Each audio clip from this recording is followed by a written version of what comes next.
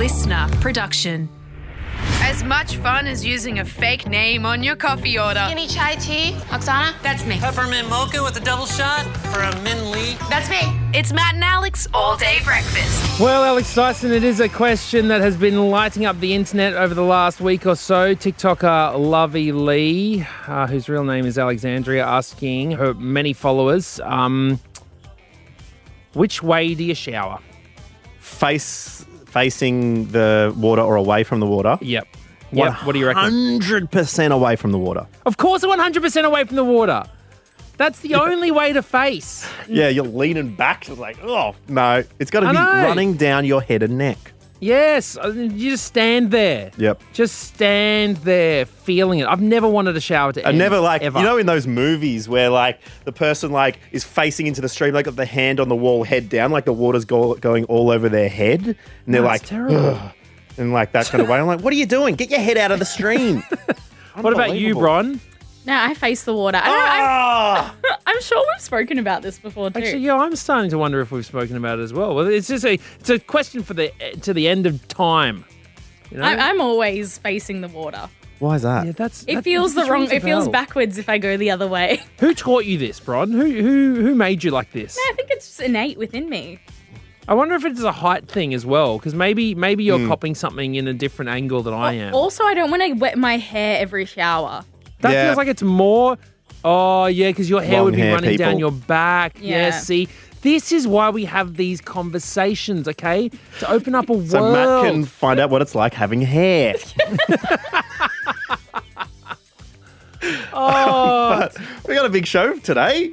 I'm quite excited about. Yes, that's right. We are going to be joined by now ex-ABC presenter Josh Zepps. Sounds like that's everyone these days. Very big podcast. You might have heard him on Joe Rogan's show a couple of times. He's put out clips that are gone just absolutely bananas. We're bringing back What's the Laziest Thing You've Ever Done. It's a ripper, and we're just going to have a good time with you, if that's all right. Shall we?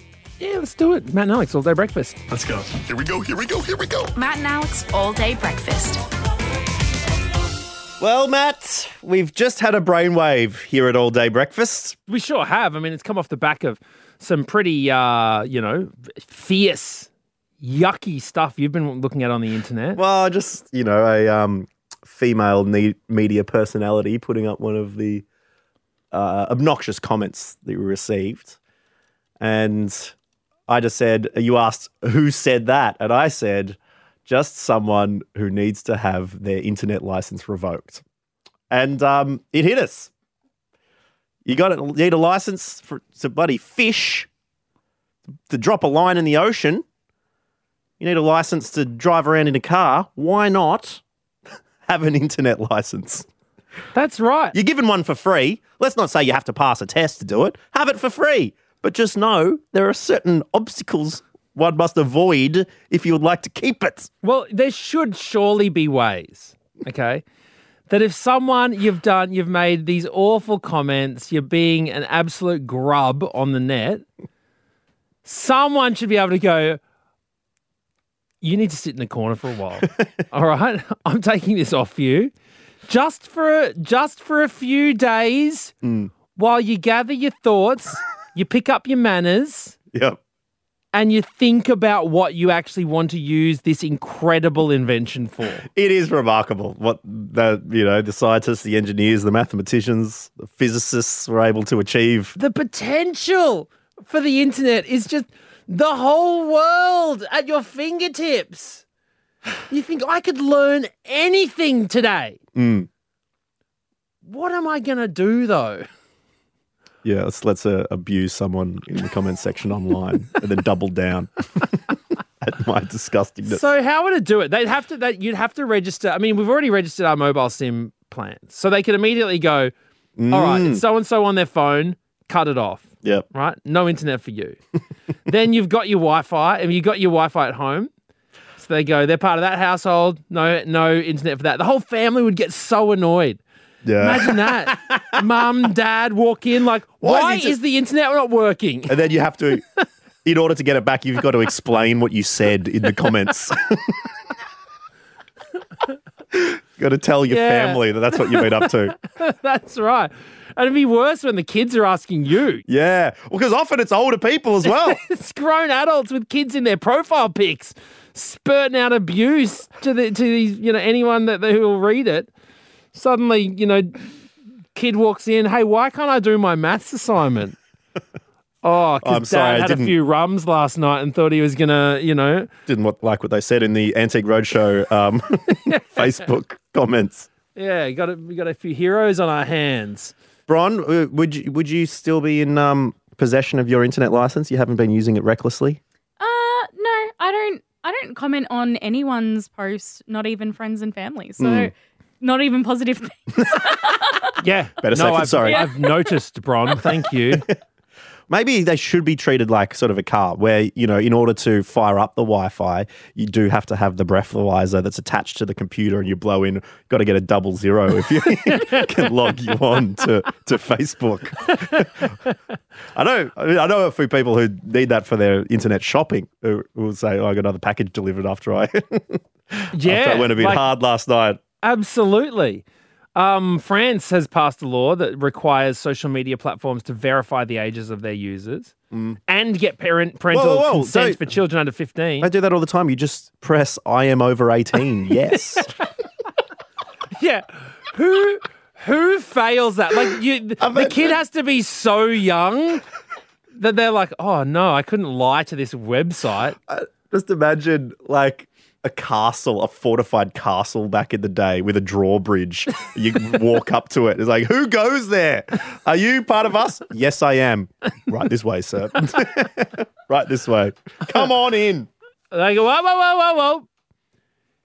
Show me where's the motorbike in these pictures? Little board out the front. All right, well, it's obviously just an early stages idea, but we'll keep working on it and let you know. Until then, stay out of the comment section unless you got something nice or constructive to say.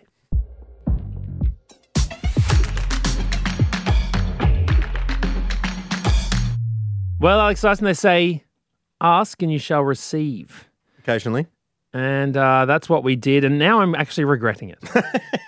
I'm seriously regretting it. Well, I mean, we were having a conversation last week, and a little impromptu topic popped into our minds. Did we do What's Your Snack? What's your snack? Like, what we should be doing talkbacks. What do you eat that you shouldn't? It happens. It happens every now and again. It's my life works is thinking of how could this be talkback. Yeah. Someone tells me a story, and I'm so sorry if you have to hang out with me socially. But I tell a story, and it's like I immediately think of what's the talkback topic for that. I know. I get the phone out in front of them, start writing it down. Belinda these days will immediately say, "Oh, you're not," and I'm like, "Yeah, there's something in that." Screenshotting images from the internet so I can post it on our stories. I mean, it's a sickness, Daiso. It's a sickness. It is. But also, I would argue that some of you people are rather sick yourself. Okay, with what is going on?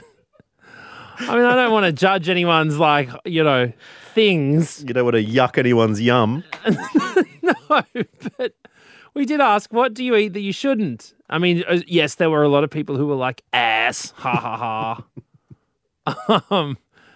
I see you, Kurt. But there are other people who answered it honestly, and I'm surprised. Probably too honestly. The only dishonesty that I'm getting from Kurt's message is that he doesn't think he shouldn't. Yeah. Holly got in touch with us, said, when I was little, my forbidden snack was tiny live snails plucked from the garden, shell and all. Well, we all know you need a little bit of crunch to go. I think I know the snail she's talking about as well. Like the little brown ones. Not your big garden snails. That would be rough, shell and all. That would be pretty But the little ones, that'd be a bit like sort of crispy M&Ms, I would have thought. Maybe. You're saying it like you've tried it. Well, I've eaten snail in France. I love some escargot. Drowning in the garlic butter. Chewy pesto is how I describe escargot. If you haven't eaten snails before. Not had the snail sashimi, though. Fresh from the oysters vine. of the garden. Champagne Badgie also, Daiso got in touch with us. What did you eat that you shouldn't? Chalk. I don't know why, but I found it delicious as a kid. I don't like that at all. That makes my teeth feel gross. Because, you can snap a long bit of chalk in half. It doesn't feel pleasurable to the mouth. It feels like it would be so pasty by the end. When you eat something and you don't like it, you're like, oh, it's a bit chalky, even though we haven't eaten chalk. Powdery. Also, very hard to cover your tracks. You know what I mean? Like, you can't walk in. Your teacher comes in after the break and you're just in the classroom like, oh, have you been here all lunch? Rush. White powder around your lips like some clown from the circus. Laura, my friend's date ate the paper patty pan from not one but 2 cupcakes. We talked about this. I believe this is a serial thing. I think there are people who eat the paper. The paper of cupcakes. Someone else said just paper, not even the cupcake paper. Someone just said paper. And Jen got in touch, said frozen veggies, still frozen. So, okay. Well, that's interesting because I remember at school they used to sell frozen grapes, I think, at the canteen during summer. Really? Yeah. So frozen veggies, I mean, it wouldn't be bad for you, would it? No, that's what I'm thinking. Sophia has a few frozen strawberries straight out of the freezer when I make him a smoothie every morning. So, what's a carrot to strawberry? Beck, here's a different bit of other things could be a bit paleo. Raw sausage mince. Dude, do you know, we had a number of people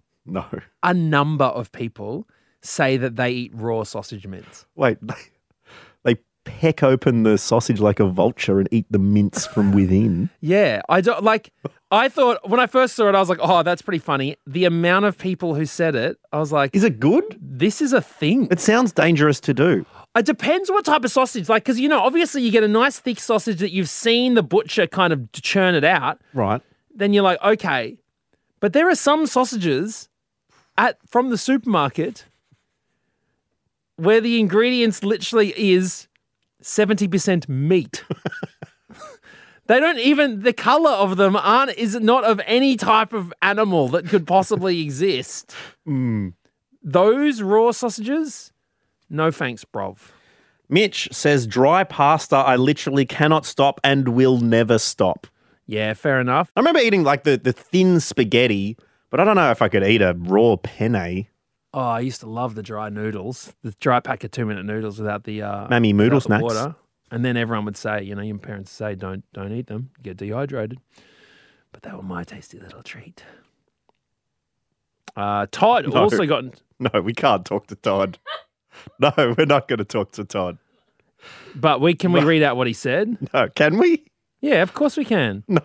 Yeah, Todd said... No, let's just say Todd ate a cake and he tasted it for 4 days and let's just move on with the show. We do not need to give anyone else information. I believe where the cake was from isn't important. Oh, all right, squirmy warning here, which I didn't have on my piece of paper, Bronwyn. Todd said, I ate a urinal cake straight out the piss trough one night. Why? He does not elaborate as to why. He doesn't say that. A dare. He doesn't say it was a dare or that, he mistook it for, patty cake or something. Or some... Yeah, he says it's straight out of the trough. It's not like someone had opened it ready to put in there and it was the cleaner got a call on the walkie-talkie. Oh, can you come out to these bathrooms? Oh, sorry, I'll just leave this here.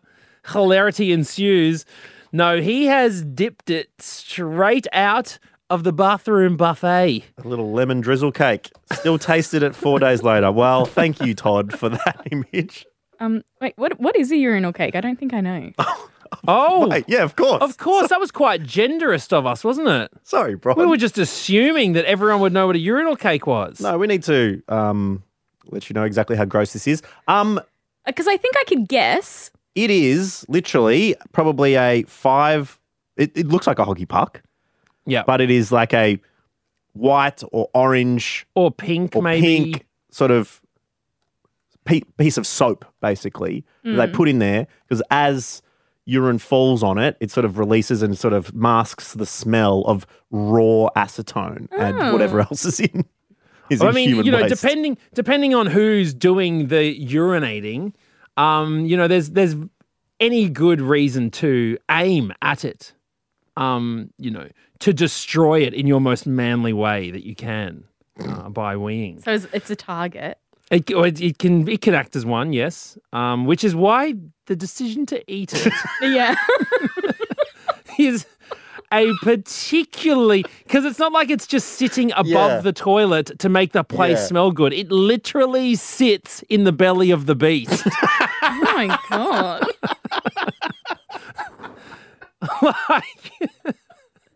It is right there. I hope it was a one-time thing. Do you reckon it was just a nibble or down the whole lot? I did have a little candle in it that he blew out before partaking. Tell you what, number 2 would smell good. Hey, the number 2 on its way out smell very good. You'd have to wonder, would it clean the toilet? It's like a self-sourcing pud, but it's a self-cleaning poop. This is a podcast, the name of which I'm too embarrassed to say. Let's move on.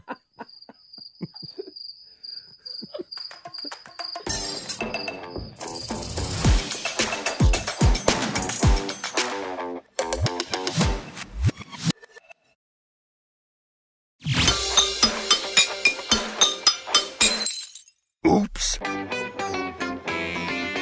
Well, now on All Day Breakfast, it is time to welcome a political satirist, an award-winning podcast host, and someone who, like us, decided to leave the ABC at one point in their lives, more recently than us, but it's the incredible Josh Zepps. G'day, Josh. G'day, Matt. G'day, Alex. How are you? Well, very excited for you to be joining us today, Josh, especially with news coming out that, your Uncomfortable Conversation podcast is going to be going live. You're going to be doing videos plus a live tour in 2024. You've got lots of, you're brushing shoulders with some seriously heavy hitters.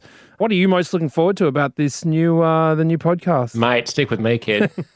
I hate it when people say, I've been so honoured to all of this, because it's a way of humble bragging. It's like, I'm so honoured to have achieved all of these amazing things that I've achieved in my life. But it is true that in the couple of years that we've been doing the podcast, while I've also had a full-time job as an ABC radio presenter, we've had Tim Flannery and Tim Minchin and Malcolm Turnbull and Richard Dawkins and Eddie Izzard and Courtney Act and all these great people breaking bread with me to try to have, shall we say, bullshit-free conversations that perhaps lack the artifice and the respect for tripwires and treading on eggshells that one has to have in the conventional media. So the idea of now doing that as my full-time thing and expanding, as you say, into live events where we can sell out big venues around Australia and invite international guests to have Uncomfortable Conversations live, and then expand our output on YouTube as well, and have the little algorithm monkeys direct more unsuspecting eyeballs our way is super, super exciting. I'm stoked. I'm pumped. That's great. And I guess, being able to do that, the treading on eggshells, never a good thing. Is there a time where you stomped on an eggshell and people are like, damn it, that's a flat egg now, man? When do I not, Alex? When do I not? I call it a Tuesday in the Zepps household, treading on bum eggshells. I don't know. There are it's hard to predict what's going to explode and what's not going to explode. Sometimes I do an episode of Uncomfortable Conversations that I think is going to antagonize a whole bunch of people, and I get nothing but a wave of appreciation for the fact that I'm talking about things in a way that is hopefully sane. And I think increasingly people understand. We all have this sort of instinctive just smell sense that it's getting harder to bust out of your own echo chamber or to talk in a truly bullshit-free way about things. I was having a conversation the other day with a friend of mine who had been accused of racism in the workplace. She's a middle-aged middle manager at a large organization. And she was on one of these Zoom meetings with a bunch of other white middle-aged middle managers, and someone was doing the Welcome to Country at the start of the show. We acknowledge the traditional owners of the Gadigal people, and we recognise and respect the elders past, present, and future. And afterwards, she was in a one-on-one with with the person who was leading this Zoom, and she was like, if we're all white and there's no First Nations people here, then do we need to do it every time? And are we doing it because it's actually necessary for reconciliation, or are we doing it as a way of signaling to each other that we're members of a group, that where our hearts are in the right place and that we're on the right side of history? And, there was a complaint lodged against her for questioning the orthodoxy. I feel like whether it's reconciliation or the referendum or climate change or Israel and Gaza or transgender athletes or the gender pay gap and the Me Too movement or any of these issues where you know that the moment someone starts talking about them, everybody's bums just pucker up a little bit, and we can see the contours of what the acceptable conversation is depending on who our peers are, who our interlocutors are. And we know that to transgress certain things would be to trigger tripwires that will get us into at least conversational and cultural trouble, if not actual trouble with HR or with, some hordes piling onto you on social media.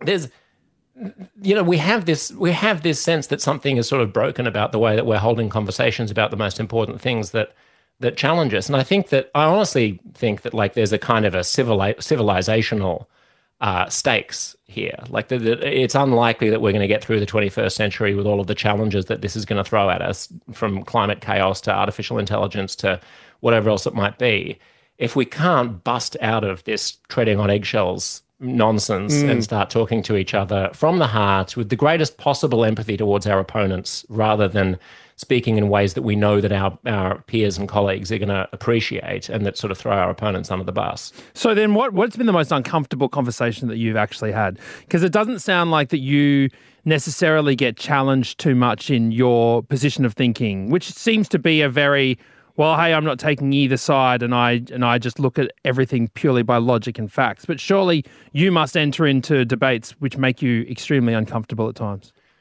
Yeah, I mean, I don't think I should clarify that I'm not a person who just thinks that the middle ground between any two opinions is the one that I should take. I'm not like a milquetoast centrist who is just wishy-washy on things. I have very strong opinions about things. I'm what I would call a radical centrist. I mean, if half of Australia were neo-Nazis and the rest weren't, I wouldn't be like, well, I need to be the balance between the neo-Nazis and the rest of the people. I would be vehemently anti-Nazi. I don't care who knows it, Matt. I'm going to come out and be anti-Nazi. That's just how courageous I am. So some of the conversations, I mean, you're right to point out that not all the conversations are uncomfortable. So there are kind of two, I think of uncomfortable conversations as having two types of conversation within it, in the kind of one is a conversation where I'm speaking with someone who broadly agrees with me about a topic that is uncomfortable for people to talk about, right? So there's not discomfort in the conversation itself.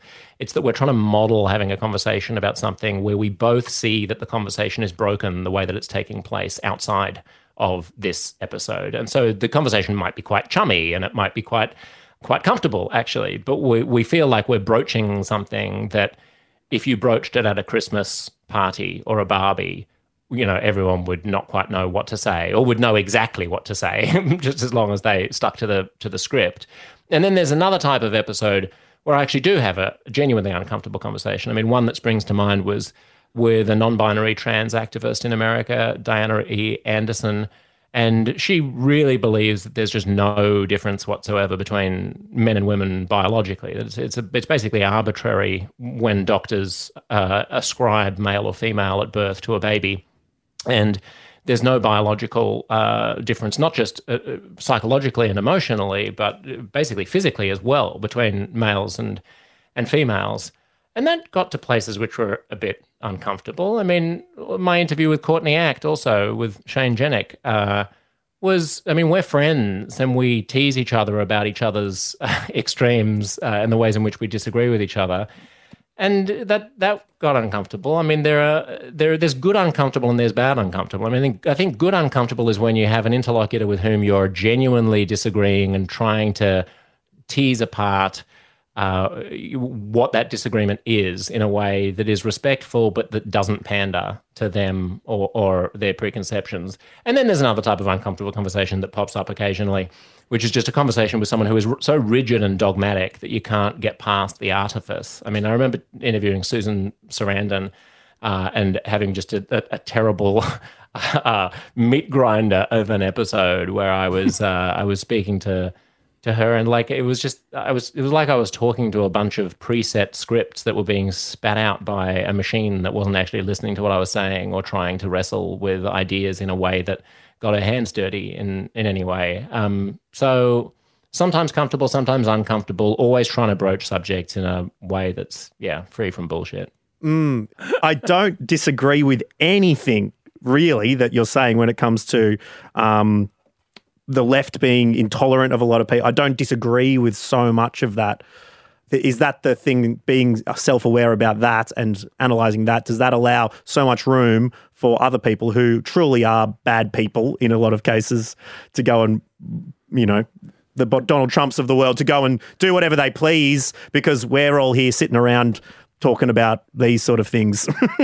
Are you saying is there a risk that by talking about how like woke people are going crazy and being too censorious that by focusing on that you actually distract attention from the real problems, which might be like, I don't know, people on the far right abusing the spectre of the left gone crazy, the Nazis, which we've all been brave enough to say we hate. Yes, absolutely. I mean, there's a risk that I'm constantly mindful of what I would call audience capture, where I could make an absolute fortune in a heartbeat on YouTube by banging on constantly about how, some crazy lefty on a university campus wrote something really, really anti-Israel, which was obnoxious and verged on anti-Semitism, or, about some professor who, got censured for, saying the N-word during a lecture when he was talking about Mark Twain or something like that. You can always, so there's this whole industry, there's this Piers Morgan industry of cherry picking outrages on the left in order to throw red meat to the right. I am mindful of that, and I'm mindful of not doing that. And I'm mindful of to Matt's point, of modeling conversations in a way that is not just a mutual masturbation session between me and the guest saying, look at how fabulous we are, that we can throw all of these other people under the bus for not having conversations as enlightened as ours. I mean, my desire is really just that through the having of the conversation and through the ignoring of tripwires and rules of conduct that people regard as being immutable, that you can show people that there is a greater capacity for us all to articulate ourselves however we want to, for us all to find our own way in the world, for us all to be individuals. Part of it is just how siloed social media has made us, that so much of what we consume is tailored to either reconfirm what we already believe or demonize what we don't believe. Or give you this exact opposite with no nuance, so you're never going to make that leap across, but it'll just get you angry. Well, I mean, it's interesting that, there's a set of policy positions or of like global beliefs that if you tell me one of them, I can predict another, even though they have nothing to do with each other, because it probably pegs you as the type of person who thinks about things within a certain box. So if you tell me what you think about corporate tax rates, I can predict with some certainty what you think about climate change. That's bonkers. That's crazy, right? The two have nothing to do with each other. But we have this constellation of different issues that are collected under either the left or the right prism, and we kind of align along them all. And I'm just trying to have conversations that are, I suppose, heterodox enough to show people that you don't have to do that you are allowed to follow your inquisitiveness wherever it takes you, even if it's going to rub some people the wrong way. It's such a weird line, isn't it? Left and right. It's just, it doesn't necessarily mean anything when you meet people in person and you just say good morning to them. And it's, yeah. Feels like there should be a little bit more of like what's one of those like 20 different lines that intersect in all different angles, instead of just left or right. Yes, exactly. The full circular spectrum. Well, look, hey, Josh, I mean, you are having uncomfortable conversations and you're very good at it. And that's why we're excited about Uncomfortable Conversations being live in 2024, but also expanding into a video world as well. It's really, really exciting. And we wish you all the best with it. Josh, thank you very much for joining us at All Day Breakfast today. Thank you, Alex. Thanks, Matt. And thank you for listening to All Day Breakfast today. Really appreciate you hanging out with us once again. Good news is we've got a sweet little episode for you tomorrow as well. Yeah, back here, same time, same place. We'll catch you then. Bye-bye.